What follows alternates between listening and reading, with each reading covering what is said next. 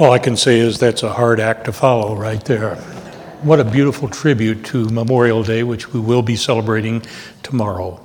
And I'm just going to make one point that part of the message today is how we can mimic Christ. How can we follow his example? Because here's the guarantee. When we follow his example, then we are going to be doing exactly like God wants it to be done.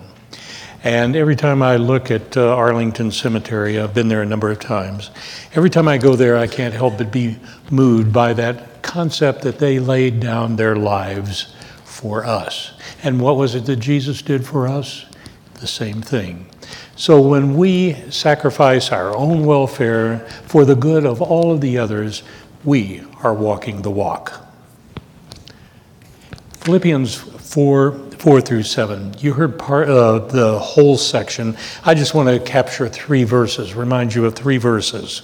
The verses are verses 4-7. Rejoice in the Lord always, and again I say rejoice. Let your gentleness be evident to all. The Lord is near. Do not be anxious about anything, but in every situation, by prayer and petition, with thanksgiving, present your requests to God. And the peace of God, which transcends all understanding, will guard your hearts and your minds in Christ Jesus. Those are some of the most beautiful words ever penned by the Apostle Paul. Paul offers us in these words essentially a weapon to overcome and defeat those things that challenge our faith, those things which pull us away from what God has promised. And there's not 2 more important ones than fear and anxiety and worry. Now, I'm not going to ask for a show of hands today, but if I asked if there was anybody in the room that was a worrywart, would I get some responses? That's all I need to know. Now, I'm not bragging, but I want to tell you I've raised it to an art form. I seem to have been born with a propensity to always worry. As I've gotten older, I've found out that about 99% of the things that I worry about never happen. But that's looking back. I now want to look forward. How can we prevent wasting our time and our energies, which are counterproductive for what God wants to see going on in our lives? Now, here's something about worry that I want you to remember, and that is sometimes it masquerades itself as a very good characteristic. At the department, most of you know that I worked at the Department of Public Safety for 21 years as a police officer, as well as serving Lutheran congregations in the Valley. And we had a kind of a plan. If you wanted to get promoted, if you wanted to go from officer to sergeant or sergeant to lieutenant, you had to work at it. And the advice that most of the old-timers would tell you is if you really want to get promoted, you got to do this. First of all, go get yourself a clipboard. Tuck it under your arm and walk fast and look worried.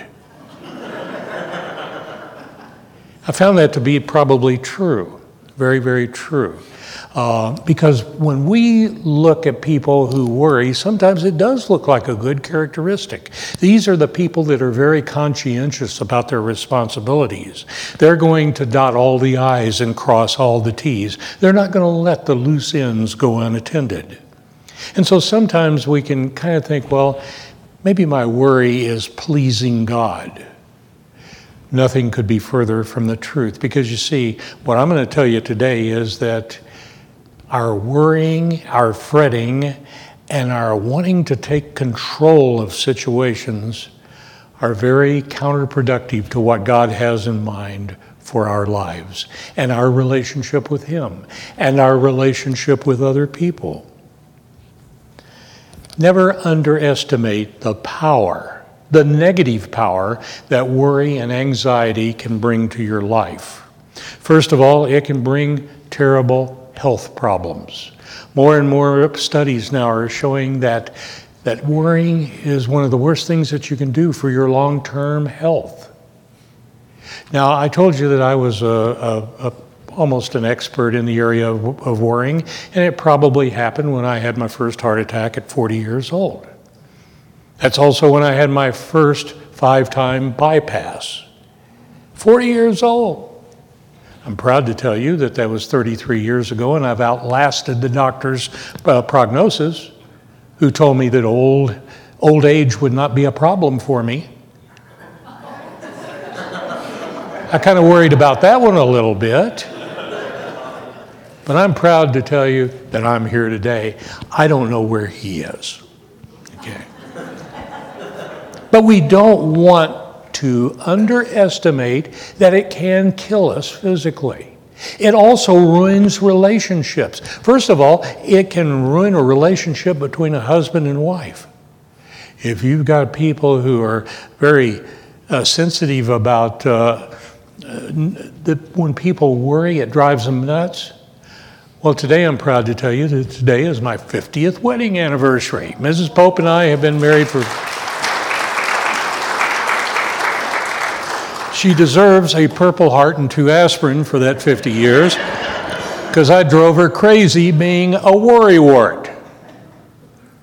She knew who I was. She didn't really always like the way I was, but she still loved me. And that's a tribute to her, believe me. Okay, but it can be hard on relationships between husband and wife and with other members of the family. It can cause relationship problems with our friends. But it is a terrible thing to happen because it has such a negative impact on your relationship with God. God doesn't want you to worry. God wants you to trust. That's why one of the most special gifts that the Holy Spirit has given us is the gift of faith. That's the ability to trust God at His Word. Faith is the ability, the power that is given to us by the Holy Spirit to say, Lord, I trust you. I may not understand it. I may not like the path that we're going to walk together, but I know that you're with me. That's the kind of relationship God wants to have with you. But if we're always worrying and we're always trying to take control, it disturbs that relationship. Let me assure you that worry was not part of God's design when He created this world. It wasn't a design flaw on the part of the Creator, but on the created that ruined the way God wanted His creation to be. And that is for us to love Him and trust Him and let Him lead us through life as He would have us to lead. The existence of worry is rooted in a rebellion that took place way back in Genesis 3. You remember the incident there? Had to do with the tree, had to do with the snake, had to do with some kind of fruit. Okay, that was more than just a little ditty back there. That is what explains what we're still dealing with today. And that is that we stepped in, we took control, and we did it our way instead of His way. And in the process, we destroyed the relationship the way that He designed it to be. It's kind of interesting what the first reaction was of the man and the woman when they were confronted with their sin. Remember what they did? They went and hid. You know why? Because they were worried. And they should have been worried. They had just gone against the will of their Creator. And the world would never be the same again. When Adam and Eve sinned, the relationship between God and His creation was broken. We didn't have the wherewithal to fix it. We couldn't fix what was broken. Because our sin rendered us unacceptable in the presence of God, and I'll explain that in a minute. Adam and Eve got their walking orders, so to speak. They were told to leave the garden.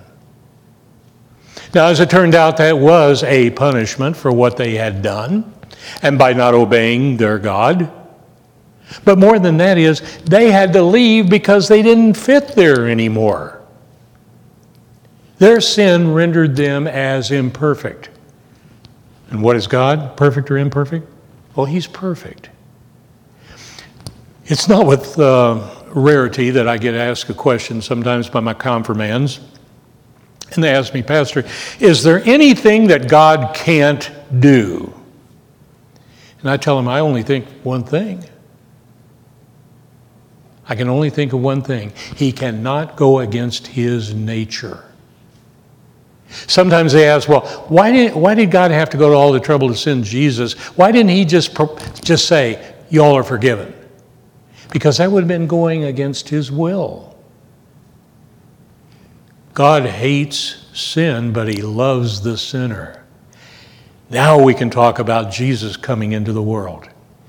Jesus came into the world to fix what sin had broken so that we could once again coexist with our God and that we could be comfortable in his presence and he was comfortable to have us in his presence so that we could relate one-on-one again as he created us to do. So Jesus came into the world, did for us what we couldn't do, and that is to fix what sin had broken in our relationship.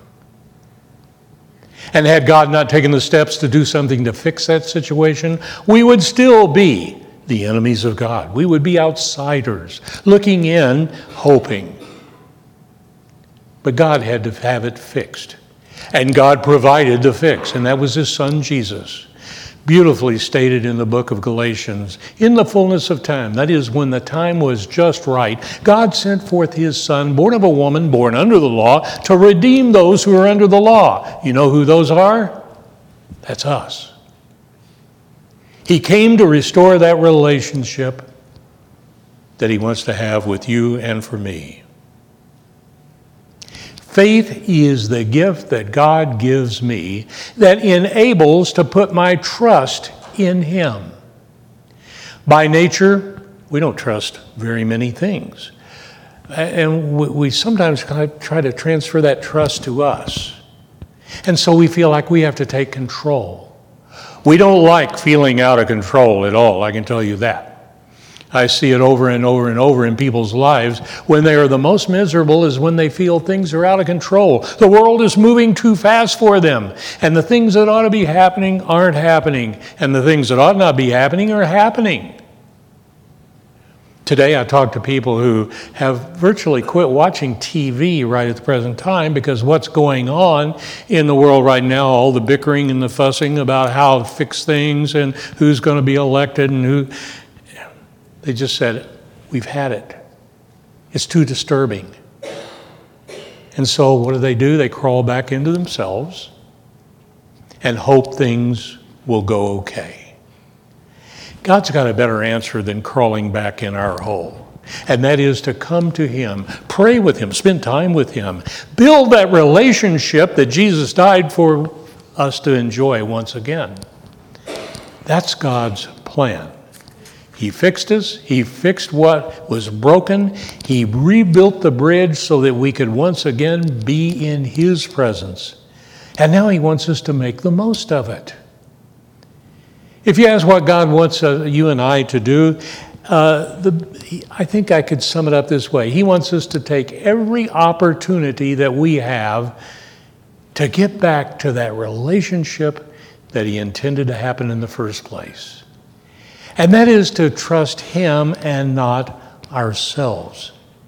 He says, lean on my power to get things done. Don't you go try to take control. I'm not sure God says this, but I'm sure he's thinking in his mind, because you'll mess it up. Sometimes we don't know what to do with power. And sometimes we pull away from the real power for a false sense of power. God doesn't want that. And so God encourages us to take advantage of what Jesus came to do, and that is to reestablish the relationship with God so that he is not just a little speck over here that we wish we were closer to where he truly comes in and occupies our very being. Remember the story of the prodigal son? Love that story. Love that story. This was the son who kind of got away, started straying, got lost, went out and blew all the money his dad had set aside for him. And when he had run out of money and run out of opportunities and run out of ideas, what did he decide to do? Go home. It wasn't as bad as I thought it was when I left. In fact, it's looking real good right now. I don't know about you, but I'm looking forward to heaven. I'm looking forward to that day when I will be in the physical presence of the Almighty and the place that He has created for those of us who trust in Him and believe in what He has offered to us and then accept it. Absolutely, God stands ready to welcome us home, just like the father of the prodigal son. Did the son deserve what he got from his father? Did the father decide to make it a big deal that the son had come home because, after all, he's been a real good son? No. In fact, he had done just about everything to sort of disassociate himself from his father. But finally, he learned that being with his father was his only salvation. You and I can crave to have that relationship with God in heaven, but we can have a piece of it right now. And that's a growth process that we call sanctification, one that's performed for us by the Holy Spirit. The Holy Spirit comes at Pentecost, which we just celebrated just a few weeks back, and the coming of the Holy Spirit was the coming of a whole treasure chest of gifts that God gives us that enables us to reach out and take what He offers to us so that we can have the kind of relationship that He wants us to have with Him. Well, we want to, first of all, know that God stands ready to walk with us every step of the way. I don't know about you, but I'm very comforted about that. I can remember one time being lost in the woods. Not a good feeling when you're 12 years old. And I knew that there were snakes out there. I knew there were dangerous things out there. Sometimes I can feel that way about the world in which we live. There's a few snakes out there. It's a scary place sometimes. But God says, look, you put your trust in me, and your heart and your mind will experience this wonderful gift that I offer you called peace. But peace has an enemy. The number one enemy of peace is when we say, I think I'll do it myself. I think I'll do it myself. I have to take control because things are out of control and I don't see anything that's going to help me except if I get busy and try to save myself. Bad choice. God says, turn to me. Those of you who are burdened, who are heavy laden, those of you who are scared to death, you don't know where to turn. Well, turn to me, He says. Take the quality gifts that I offer you to build our relationship. He says, look at what I say to you in His Word, in God's Word. He says, don't be worried about what you're going to eat. Look at the birds. Look what I do for the birds. You know, they can't sow, they can't reap, they can't amass all of the things that they need to survive, but I've given it to them. Look at them. And if I do that for a bunch of birds, what do you think I'm going to do for you? He says, don't be worried about what you're going to be wearing. Take a look at the flowers, the lilies of the field. Not a one of them can ever sew a stitch. And yet look how they are adorned. If I do that for a bunch of flowers, think of what I'm going to do for you. Don't worry about what you're going to eat, what you're going to dress up in. Leave that to the unbelievers to worry about that kind of stuff. Believe in me, trust in me. I will take care of you. I'll take care of you. Second, don't ever doubt your acceptance as a child of God through faith. Perhaps you doubt because you're having a little trouble forgiving yourself for some of your sins of the past. I know a lot of people who are walking around carrying the burden of the sins that they committed 15, 20 years ago. God says, get rid of that. That's a burden you don't need to carry because I paid for it. When my dad passed away, my sister was so sad because she had kind of made life rough as a teenager for my father.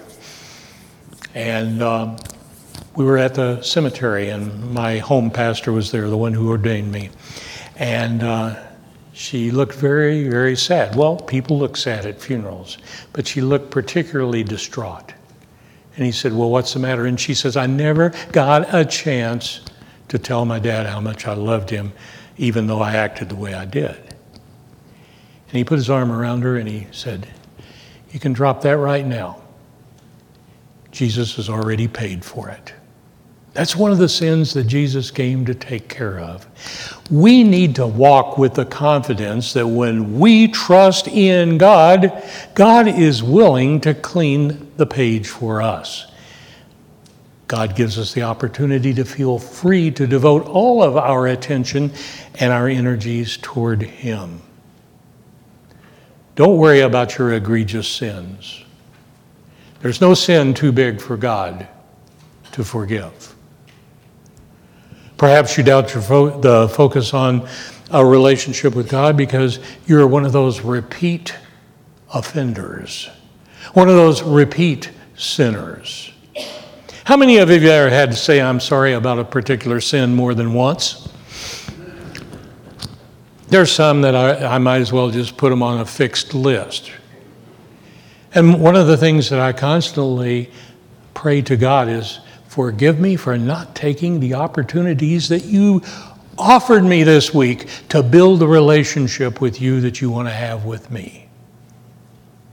My sins of omission cause me a lot of trouble sometimes. Or I'm too tired to go do this. I'm too tired to go do that. Or I could have done that better. Listen, God's not up there grading your efforts. He's grading the strength of your faith to trust Him to come and say, I'm sorry, and I'm confident that you will forgive my sins. That's part of the relationship building that He wants to see. Third, God provides us the opportunity to enhance our relationship with Him. Here, and I'm running short of time, but here, I just want to tell you that what God wants us to do is to become better and better in leaning on Him and His promises. Give more credit to God than you do your efforts. Your efforts don't hold a candle to what God's efforts were for you on the cross.